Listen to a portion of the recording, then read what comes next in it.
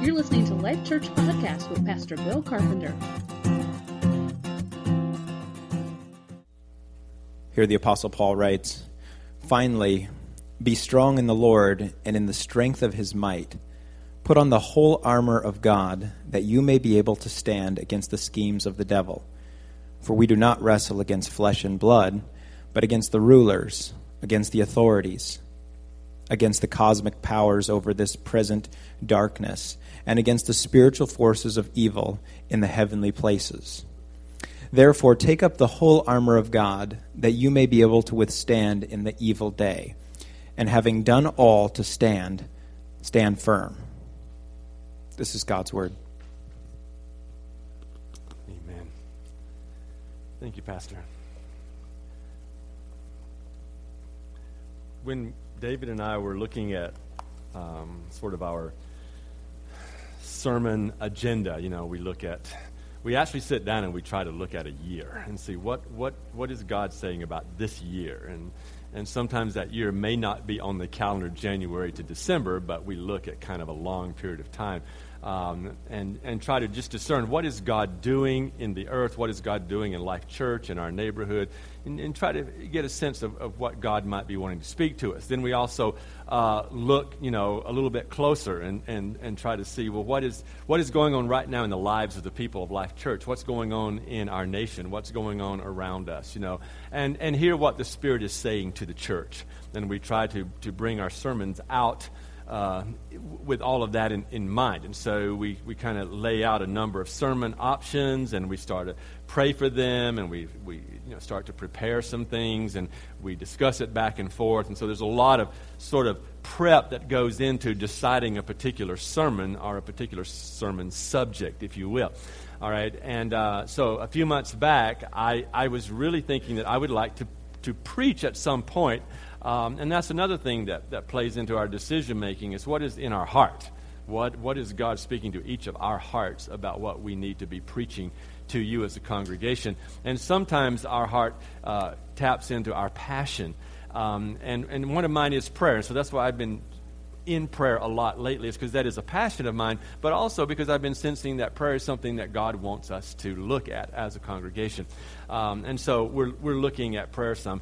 And so then as I started to think about that, I thought I would like to preach on spiritual warfare. Now, I would love to do a series on spiritual warfare, but also I was looking at the calendar and going, well, I'm going to be leaving, and that's my trip to Brazil, and that'd be a great place to talk about spiritual warfare just a little bit. And that's a very selfish decision on my part, because I not only want you to be praying out of the context of spiritual warfare for your lives and your family and the neighborhood and the church and all of that, but I also want you praying for this team that is going to Brazil. And it's a very unique situation that we're entering into, both nationally in the sense of Brazil and their economy and the kinds of things that they're dealing with as a nation right now. It's in great turmoil, especially financially and otherwise, their leadership, the corruption, all of that kind of stuff, but also where we will be going and what we will be doing in particular. Those are some areas where I'm pretty confident to say to you that there's a great need for spiritual warfare to go on ahead of us going and doing that. And so I really would like to prepare you for that as well. Now, I can't do a series right now because I'm leaving, so what I want to do is kind of bring it to the forefront here, address it a little bit this morning, and then I want to come back later in the year, and I want to do a little bit more with spiritual warfare and talk to you and preach to you some more about not only spiritual warfare, but other prayer as well. So I talked to you already about how to pray for the church, all right? And so we got that down. And so today I want to look at this particular passage that David read to you. And I want to talk to you about this thing called spiritual warfare, all right? And I want to kind of give you an opportunity to participate with me in this sermon this morning. So here's what I'd like for you to do. I'd like for you to help me close this message out today. So as I'm preaching to you this morning, as I'm talking to you about spiritual warfare, and this may have already happened to you, great worship set, by the way, this morning. And throughout the worship, I was constantly thinking of scriptures. There were scriptures coming to my mind as we were singing all through that worship time.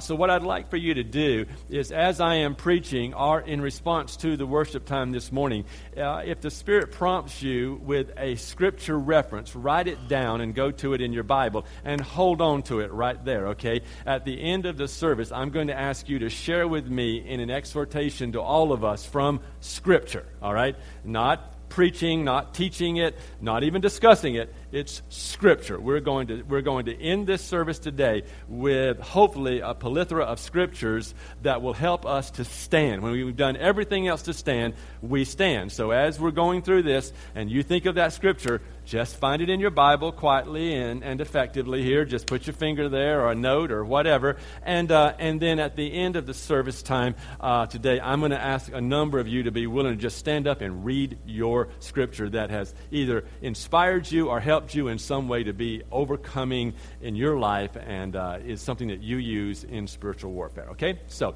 let's try to see what happens with that. Okay? All right. So, spiritual warfare in America seems to have a different kind of sense to it than it does in a lot of other places. But spiritual warfare is this idea of something that is a conflict between like a spiritual good and a spiritual evil. And it's not an unusual concept in places like South America or Central America or Africa or China or somewhere like that, so much as it does seem to be quite unapproachable even in some cases, and certainly unfamiliar to a lot of Western Americans, all right?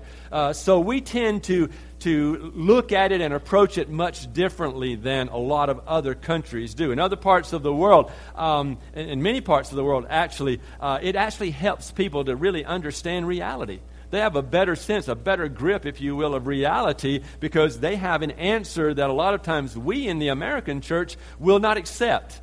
All right? And so I would like to just kind of talk about that a little bit here this morning, all right? We in this, what we call Western world or Western church, we tend to find the idea of spiritual warfare to be a very foreign concept. It's not familiar to us. We don't work with it very well. We actually struggle, all right? A lot of us in the American church, we struggle with this idea of spiritual warfare. Now, our life in a battle, all right, we understand that. We use those terms. We say life is a battle. Life is hard. Life is bad. Life is tough. I'm all the time wrestling with something. I'm dealing with something. We talk about that and we say that, but we say it in the context of, well, my life is just hard.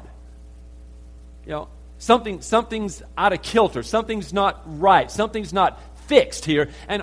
So then my answer is I got to fix it.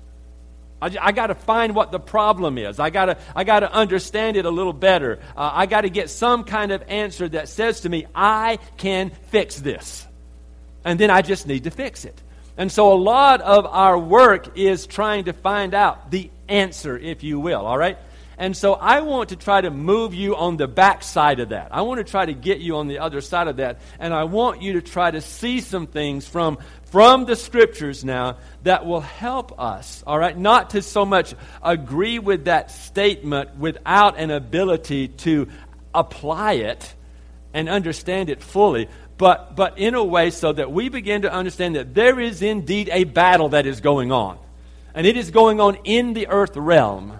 And there is some stuff behind the fact that life is hard, that life is difficult, that life is tough, and that I'm in some kind of battle or I'm wrestling with something or whatever, okay? So what I want to try to answer here from this passage this morning is like who we're going to fight or who we're fighting, what is this fight?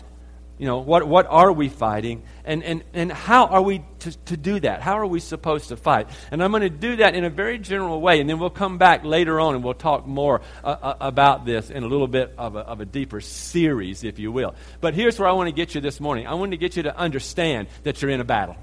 All right? I want you to understand that there is a battle that is going on, and you're in it. All right? It isn't something where you get to say, oh, you know what? I think I'll sign up. Or, no, fighting is not for me. I'm a peacemaker. Doesn't work that way, all right? You're in the battle. You're in there, all right? And you don't get to get out of it. You get to win it, All right? That's the exciting thing is you're in there, but you win. You have power and authority behind you. All right? And I hope you are going to tell us all that at the end here, all right? You're going to show us that and demonstrate that through Scripture, all right? So we're in this struggle, all right? And this battle, according to this passage here, he's saying, finally, okay, at the end of all of this that I've already talked about here about wives and husbands and children and parents and bondservants and masters and all these other things and this great God, you need to be strong in the Lord and in the strength of His might. All right, that alone, that sentence shifts you and I. It moves us. This isn't about you and what you can do in your own strength. All right? It isn't, Paul is not even suggesting that you do this yourself. But he's saying you need to be strong in the Lord. All right? You've got this tool, if you will. You've got this strength to rely upon that is in the Lord. It's in His strength and His might. So that's the platform where we start right here. And in that, then, you put on this armor of God. You begin to do these things, all right? And there's a reason why. So that you can stand. All right? So that you're strong, you're solid, you're formidable, all right? You're not always bending. You're not always falling. You're not always breaking. You're not in a place of always being defeated. You're not cycling all the time through various sins and situations, but you're standing strong, all right? You have a sure foundation. You're firmly set. Your feet are planted, and you're able to weather the storms of this life and the situations that are buffeting you and coming against you because of this great God whose strength you can pull from, and this armor that you can put on, and there you stand. All right? So that's what we need to do. So who is it that we are fighting? Well, I'm going to tell you who it's not. It's not flesh and blood. All right? Just look at someone beside you and say, it's okay, it's not you. It's not you. All right? It's not any of us. It's not flesh and blood. But it is, it says here, spiritual forces of evil. Spiritual forces of evil, all right? That's who we're fighting against. Spiritual forces of evil. And we'll talk about that a little bit more in a minute, okay? What is it that we are fighting? We are fighting the schemes of the devil. All right? That's what we're going after. It's the schemes of the devil, the plans, the methods of the devil. We'll talk about that a little bit more, okay? And then, how do we fight? All right? You're going to answer that with your scriptures. All right? We fight with everything we can. We do everything we possibly can to stand. And when we've done all of that, we stand. All right? And that's sort of the implied promise of God. When we take hold of the Scriptures and we implement the Scriptures in our lives and we live out of truth and not out of the lies and the deceptions of the devil, then we are able to stand. We're able to take a firm footing and stand in that place of victory. And so that's what I want to kind of take you through here in a hopefully a very simple yet powerful way for you this morning. Okay, so I want to go straight into verse 12 here because I want to talk first about what it who it is that we're fighting against. Okay, so you're not wrestling. You're not against this flesh and blood, but he says it is rulers, it's authorities, it's cosmic powers. It's spiritual forces. They're evil. They're in heavenly places. And when Paul tells us all of this, he doesn't mean, folks, that we don't wrestle against any version of flesh and blood. That's not what he's saying here when he says your battle isn't against flesh and blood. He's not saying that evil doesn't take flesh and blood form, all right? Because sometimes it does. And that's why there are wars and things like that, okay? That's why there's sex trafficking and stuff like that, all right? So he's not saying that there isn't flesh and blood involved in this battle. He's saying your battle isn't with that flesh and blood, all right? So you need to understand that. And after all, I mean, you look at the Apostle Paul. He dealt with people who flogged him. He dealt with people who stoned him. He dealt with people who put him in prison. He dealt with a lot of adversarial flesh and blood. All right? These are people who were against him, who wanted to destroy him, who literally wanted to kill him. All right? But he's saying, hey, they are not my battle. My battle isn't against those individuals, but there's something behind there. There's something that I've got to understand beyond the flesh and the blood. So what he's saying is it's not only the flesh and blood when evil is at work, but evil takes this form of flesh and blood, if you will, and that's why we have war, and we have cruelty, and we have violence, and we have racism, and we have poverty, and we have all of these things because they participate in something that is above and beyond and behind flesh and blood. And that's what you need to understand in this battle. Otherwise, you're just going to fight people and yourself the rest of your life. And you're never going to make it if that's your battle. All right? And so I want to challenge us that we begin to live out of a position that, hey, I have to always look beyond. I have to always look outside of the flesh and blood situation, the relationships that are going on around me. Husbands and wives, look beyond, please. Don't kill each other. Understand that there's something out there behind there or beyond there or underneath there that is going on, and get to that spiritually in battle and take care of that. All right? There are forces that are out there. Brothers and sisters in the church, your battle is not with each other. Please understand that. God's called to you to be in unity. God's called you to live in harmony. And you're not going to always agree with each other. You're not always going to understand each other. You're going to sometimes take offense to a word or a phrase or a glance or a countenance or a situation or whatever. There's going to be stuff that's going to make you feel inadequate, insecure, upset, wronged, hurt, whatever. But your battle is not with that person. Your battle is not in that particular situation. It's beyond that. Because the enemy's intent is to separate you and divide you and isolate you. And if he can get you away from everybody else, he'll get you off by yourself, and he'll do everything he can to destroy you in that place. No, husbands and wives, you need to be going towards each other. As hard as it may be at times, you just got to say, hey, he is not my battle. She is not my battle. When you're in the church, they are not my battle. That person is not the battle that I am in. Flesh and blood is not my battle. But these entities, they participate in something that is out there beyond just the flesh and the blood. That is, it's more than merely human or natural, all right? And so we see that something is behind the human, something is behind the natural. And until you understand that depth and how invasive that evil is, it's going to be very dangerous for you to battle, for you to fight. Because you're going to fight wrong. You're going to fight different than what you need. You're not going to get the true strategies that you need to fight the enemy. And so we need to understand that in this neighborhood, folks, you don't have a battle with a neighbor.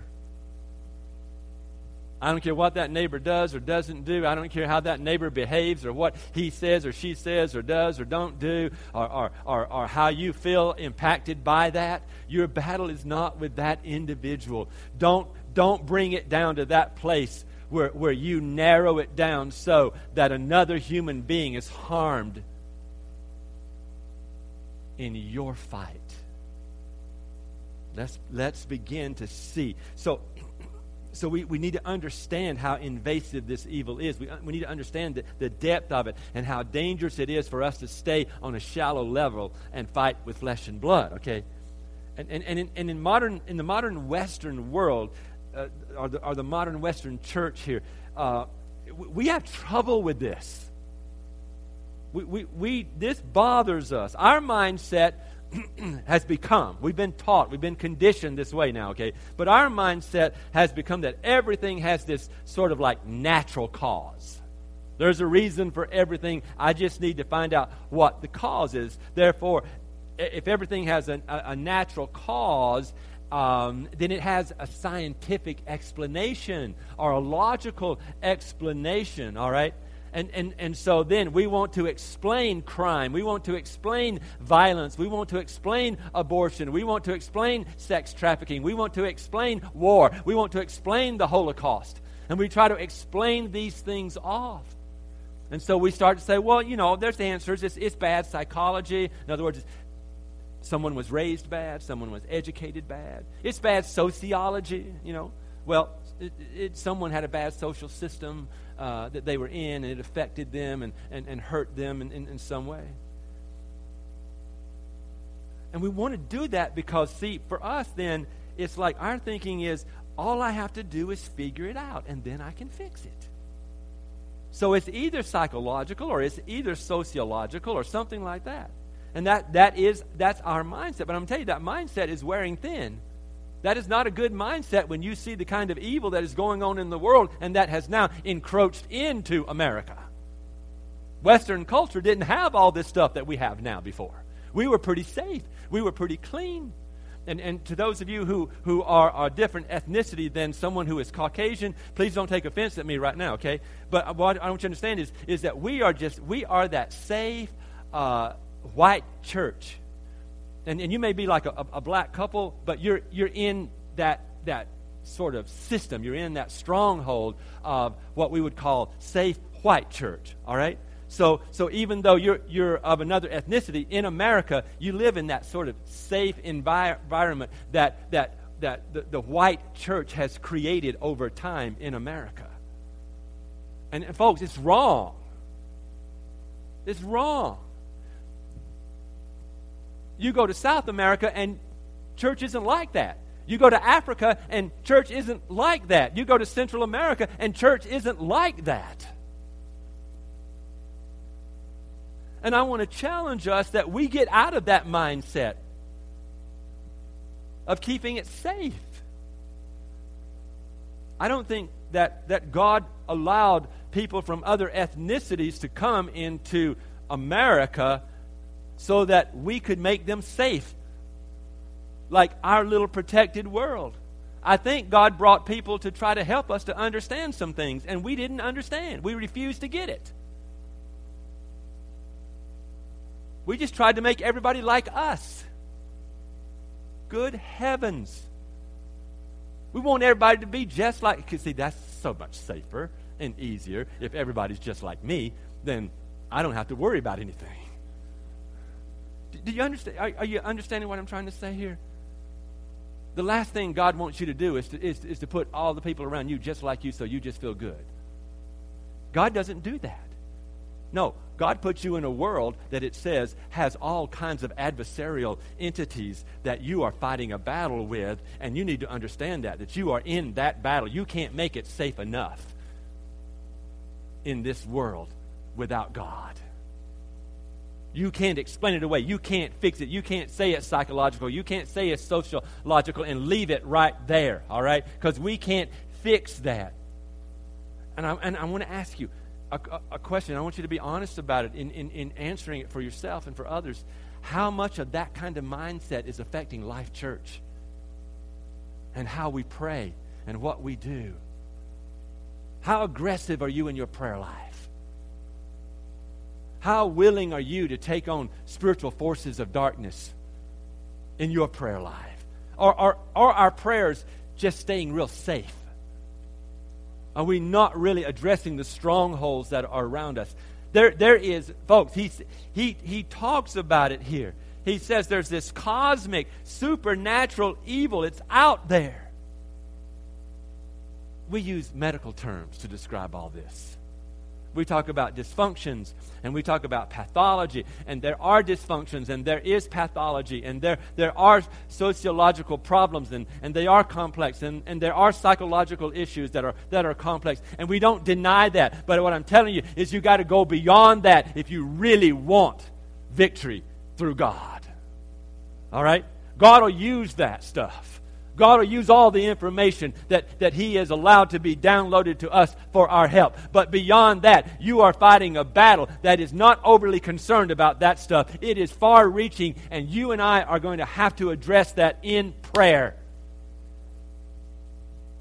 And so I challenge you today to live out of this place of understanding that there is this deeper thing that is going on. Because it's gotten harder and harder, folks, to say that things like the Holocaust and ethnic cleansing and serial killing and all of that, oh, it's just bad psychology, it's just bad sociology, it's because there's just bad adjustment going on.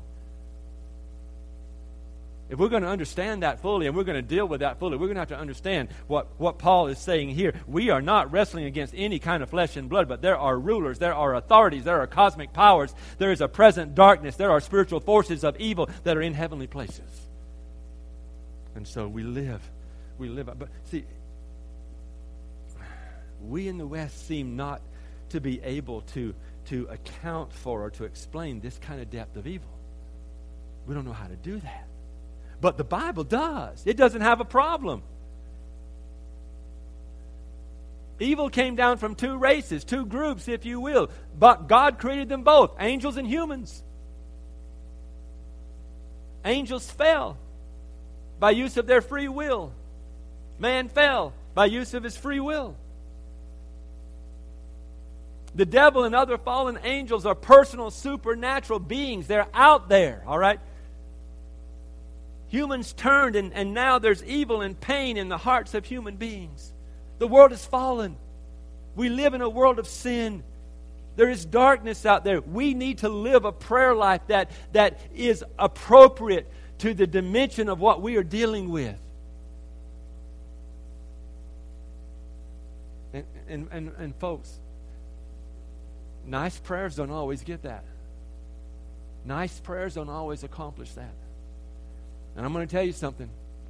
If you listen to the world right now, the world wants to change how you pray, if you pray at all. And the world wants you to pray some nice little prayers that don't offend anybody. Well, let me tell you something. If you live in that world, you will offend your God. Because His intent is to deliver and set free. He sent His Son, and Jesus stood up and said, I have come to set the captive free, to bind up the brokenhearted, to bring joy to those who are cast down. All right? So the work we are in is a work that requires us, all right, demands of us that we fight in this battle. There's a devil out there, there are demons out there, and you need to understand that and see that. If you struggle with that, let me ask you to consider some things. All right, if you struggle with that, maybe you need to consider that maybe you're too simplistic and not the rest of the church world. You know, we want to sophisticate this thing. We want to make it palatable. We want to be unoffensive and unintrusive. And so we can't call sin anymore. The world is saying your prayers have to be tolerant or you shouldn't pray them. I want my prayer to throw some devil down. I'm sick of seeing my family bound up and your family bound up. I'm sick of seeing cyclical sin and people struggling. I'm sick of having to sit down with my brothers and hold them and listen to them weep about their battle with pornography. I don't want to keep having to sit down with people over and over again only to have them tell me what I already know inside myself. And that is that we are oftentimes feeling rejected and alone and abandoned and messed up and imperfect and afflicted. I don't want these lies of the enemy plaguing us and us not having a handle on them. All right? So let's not sophisticate ourselves up to the point that we can't pray powerful prayers. Maybe we are the ones who are too simplistic, and maybe we need to learn from our brothers in South America and our brothers in Africa and learn and understand that there are spirits and powers of darkness that are out there that we need and can take on by the authority of Jesus Christ. And start to live in that kind of battle, if you will. I know we don't like the idea of fighting. You know, we've been told, well, you shouldn't fight. You better fight. That's the only way you're going to have victory. The second thing is maybe you ought to consider whether or not you might be culturally narrow. This sort of what I call white Western mentality. Maybe you're just being very narrow there. Maybe you need to understand that there are people all around the world who have been dealing with these kinds of powers of darkness for decades upon decades upon decades upon decades upon decades. And they've been fighting these battles. And maybe we need to learn from our brothers and sisters in the church outside of good old USA. And maybe we need to begin to let them teach us things that we haven't been able to understand yet. And here's the thing. Are you having trouble believing in a devil or in demons? When other nations do that? Maybe we could see their wisdom. Maybe we could begin to embrace what they have known and experienced. I'm not talking about experience alone now. I'm talking about experience that lines up with Scripture. Their experience lines up more and seems more right with Scripture than the Western churches does, in my opinion. Let me ask you this. Do you believe in God? Well, then why would you not believe in evil? If all you're doing is just looking for just a good God, and that's sort of all you want, you're going to miss it.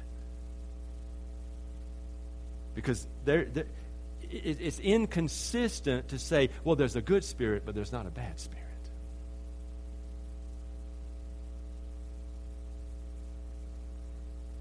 If you're living believing that you've got nothing to battle with, you're going to live defeated. And you're not even going to know you're defeated because you're deceived. And here's my last argument. If the Bible is true, and it is,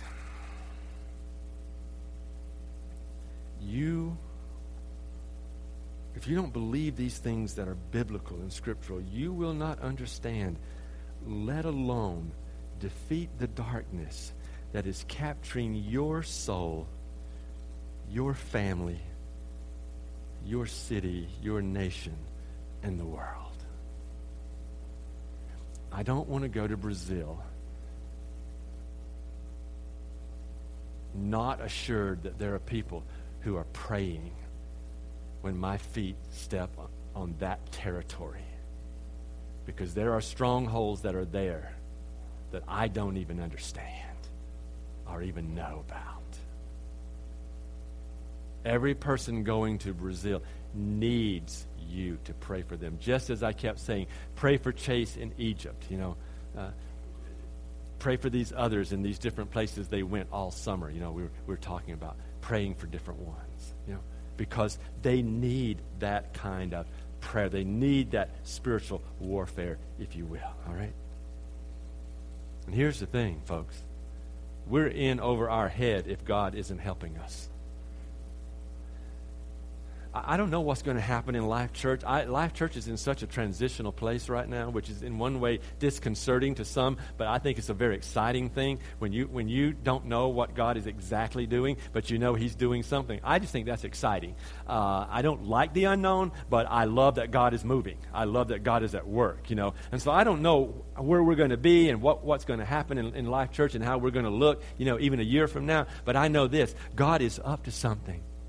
And it's going to take more than psychology and sociology and technique and this and that and the other and education and all these things. All these things are fabulous. They're necessary. We have to have them.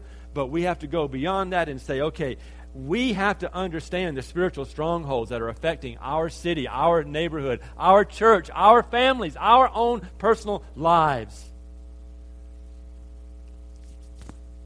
And here's what I don't want you to do. I think there's two errors that you can fall into here. And one is to overestimate the enemy, and the other is to underestimate the enemy. There's a wonderful balance in there somewhere, all right?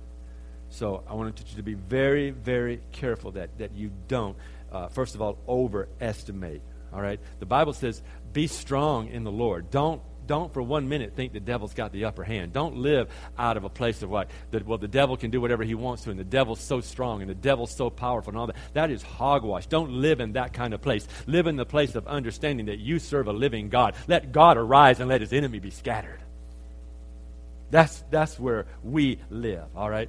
But then don't underestimate his power, all right? Paul uses these terms, rulers and authorities and cosmic powers and darkness and spiritual forces. Why? What's he doing? He's trying to get us to wake up and understand. Do you realize that this is a foe to be reckoned with? This is one that is after you. The Bible says he is your enemy. He is like a lion crouched at the door, ready to devour you. The wiles of the enemy will destroy you. And so don't underestimate him either. This is a struggle. We are wrestling, all right? And this word struggle that's used in the scripture here, it's like one wrestling on the ground. It's like a place of desperation, if you will. The idea here is that you got to do this. The enemy is on you. The enemy is trying to take you out. This isn't a sniper somewhere way over and he's just shooting randomly. This is the enemy that he is in combat with you. He is against you. He is on you. He is wrestling you on the ground. This is about your spiritual life and death.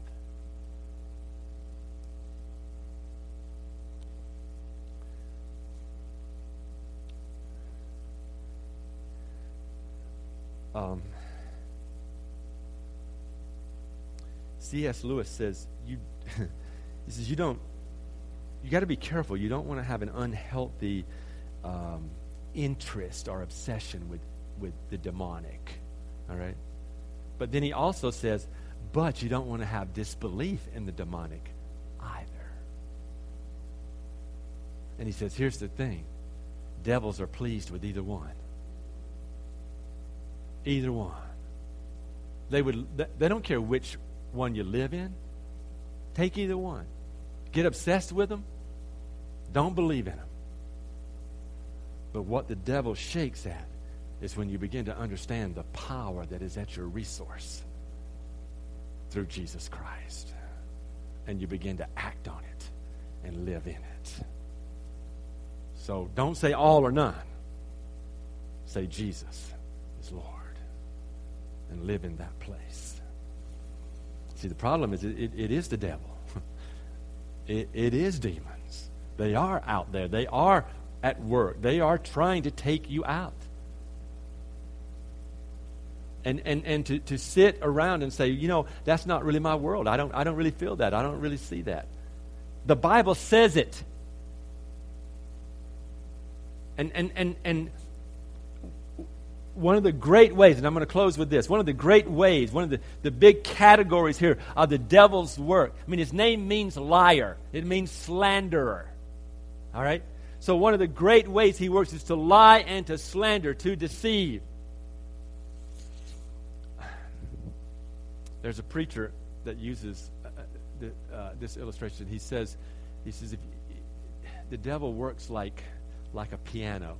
He says, go to a piano and open the top of the piano and then sing a note. Just sing a note out loud, okay? Any note, doesn't matter. He said, but what happens is if you look inside the piano, when you sing that note, you'll see that one chord starts to vibrate. It's that note. You may not know what note you're singing, but one chord will start to just vibrate a little bit. You hit that chord. All right? And here's what the devil does. He knows you. The demonic realm knows your weaknesses. And when the demonic realm lines up with your weaknesses, it's sort of irritated or aggravated.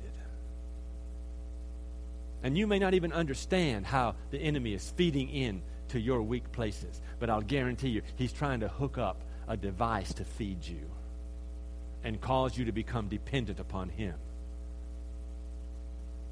And he'll do that in the most deceptive ways that he possibly can.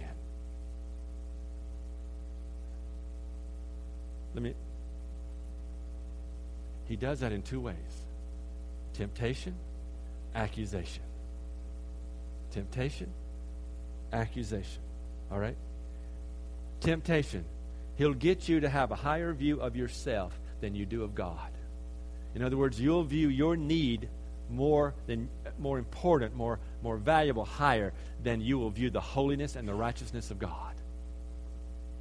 And you'll justify your need getting met, even if that requires sin, because you have a low view of the holiness and the righteousness of God. Temptation will do that. You will be tempted to take something that does not belong to you in some fashion and absorb it into your life when the holiness of God demands different. That is a temptation. Satan hides the holiness of God. You have a low view of holiness. You do what you should not do.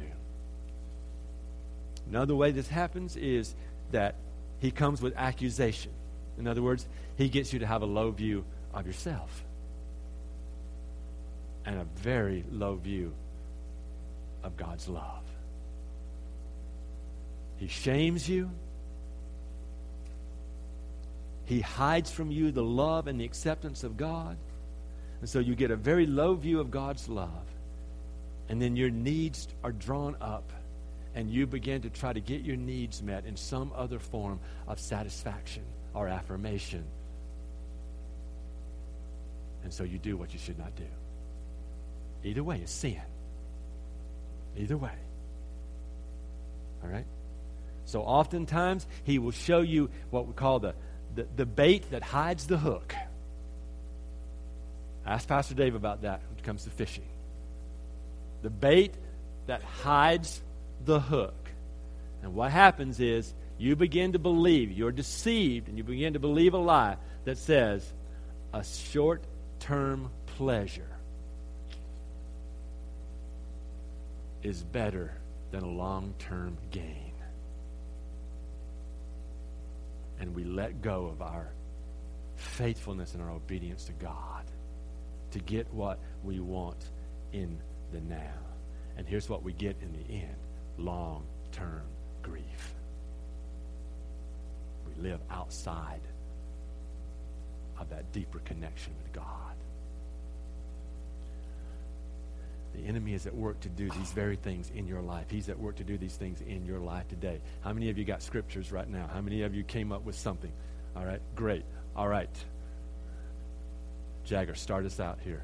Stand up and just quote your scripture reference and read it to me. Revelation 2:10. Do not be afraid of what you are about to suffer. Look, the devil is about to throw you into the pit to test you, and you will have tribulation for 10 days. Be faithful until then, and I will give you.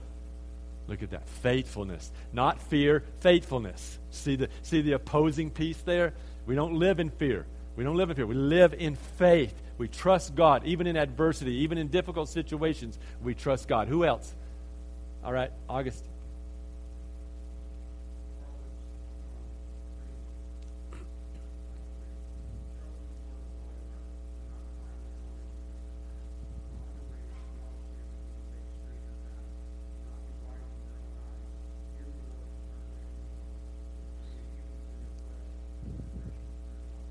Beautiful. Not walking in the flesh, walking in the Spirit. Trusting God, believing in God. Yes. Psalm 124, 1 and 2. Praise be to the Lord, my rock, who trains my hands for war, my fingers for battle. He is my loving God and my fortress, my stronghold and my deliverer, my shield, in whom I take refuge, who subdues people under me. Wow. Awesome. Did you? All right.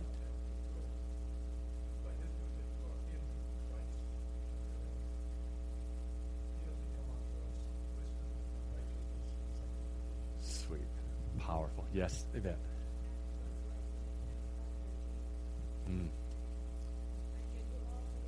Yes.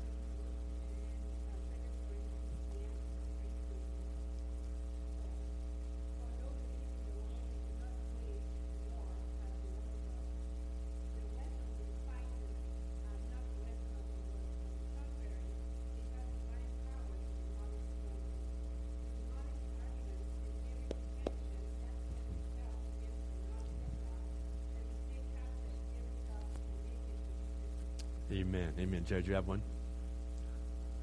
Go ahead, stand up.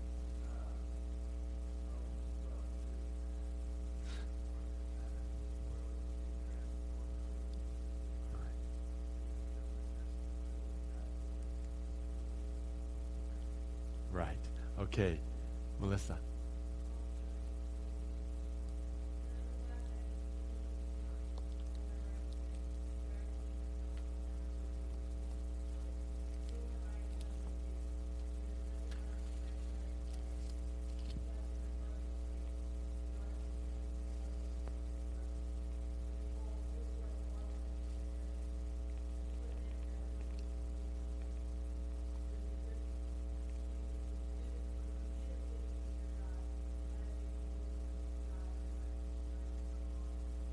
Amen. Amen. All right. Daniel.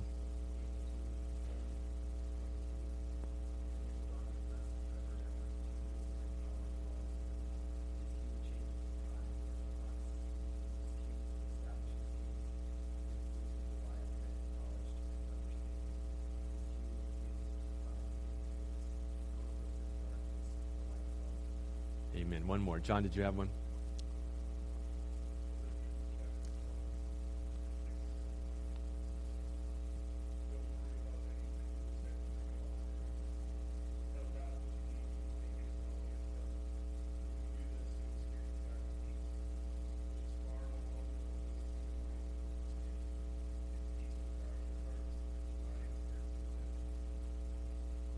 Amen. All right, stand with me.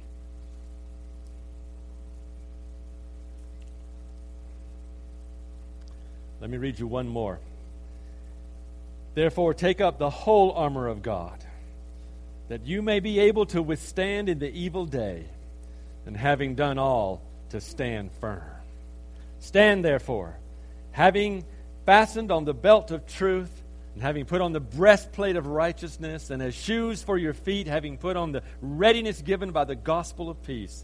In all circumstances, take up the shield of faith, with which you can extinguish all the flaming darts of the evil one. And take the helmet of salvation and the sword of the Spirit, which is the Word of God, praying at all times in the Spirit with all prayer and supplication. To that end, keep alert with all perseverance, making supplication for all the saints. Amen. Let me pray for you, and then we're going to have the gospel. Father, in the name of Jesus, let these words come alive in our very spirit.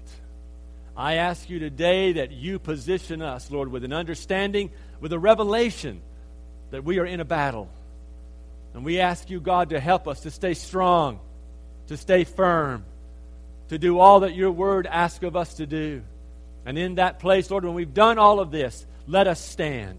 God, let Life Church stand in this neighborhood. Let Life Church stand in this city. Let Life Church stand in this nation. Let Life Church stand around the world, God. Let us have impact, God, because we understand the battle that we are in, and that our battle is not with flesh and blood. But we ask you to give us the ability to come against these powers of darkness, that we may see victory, that Jesus may be exalted, that you as our Heavenly Father may be glorified, and that the power of the Holy Spirit is released in the church to the glory and the honor of Jesus.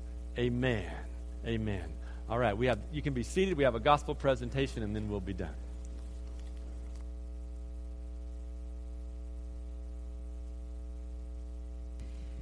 Wow, I think that's exactly what God would have us to know, is that from His Word, from the very beginning, He has set a plan in motion. His plan from the very beginning was that we as human beings He delighted in us, He created us, yet He understood we would fail. He understood we have areas of weakness. And so in the beginning, He put the plan into place. And He told Adam and Eve they had to leave the garden. He told Mary there would be a child. This child would be born. This child would be the one who would be our wisdom, our counselor, our guide, our God. This child was born. His name is Jesus Christ. He lived a sinless life, a perfect life, a life that we can follow, a life that much of it is written here in the Word of God. Ask, and you will have. You will have understanding. It's written here, he lived, and because of sinful man, he died. Took all of our sin, all of the evil, present, past, future, on himself. And he stood in our place in that death. But he didn't stay dead. He rose again.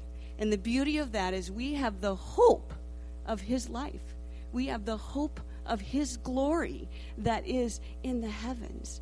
That we too, by agreeing that we are evil, by receiving the forgiveness of our own sins through that blood of Jesus Christ, we live with him. We live on this earth, but we live to go to heaven. We live in another realm on this earth, in victory. There is nothing that can separate us from the love of God.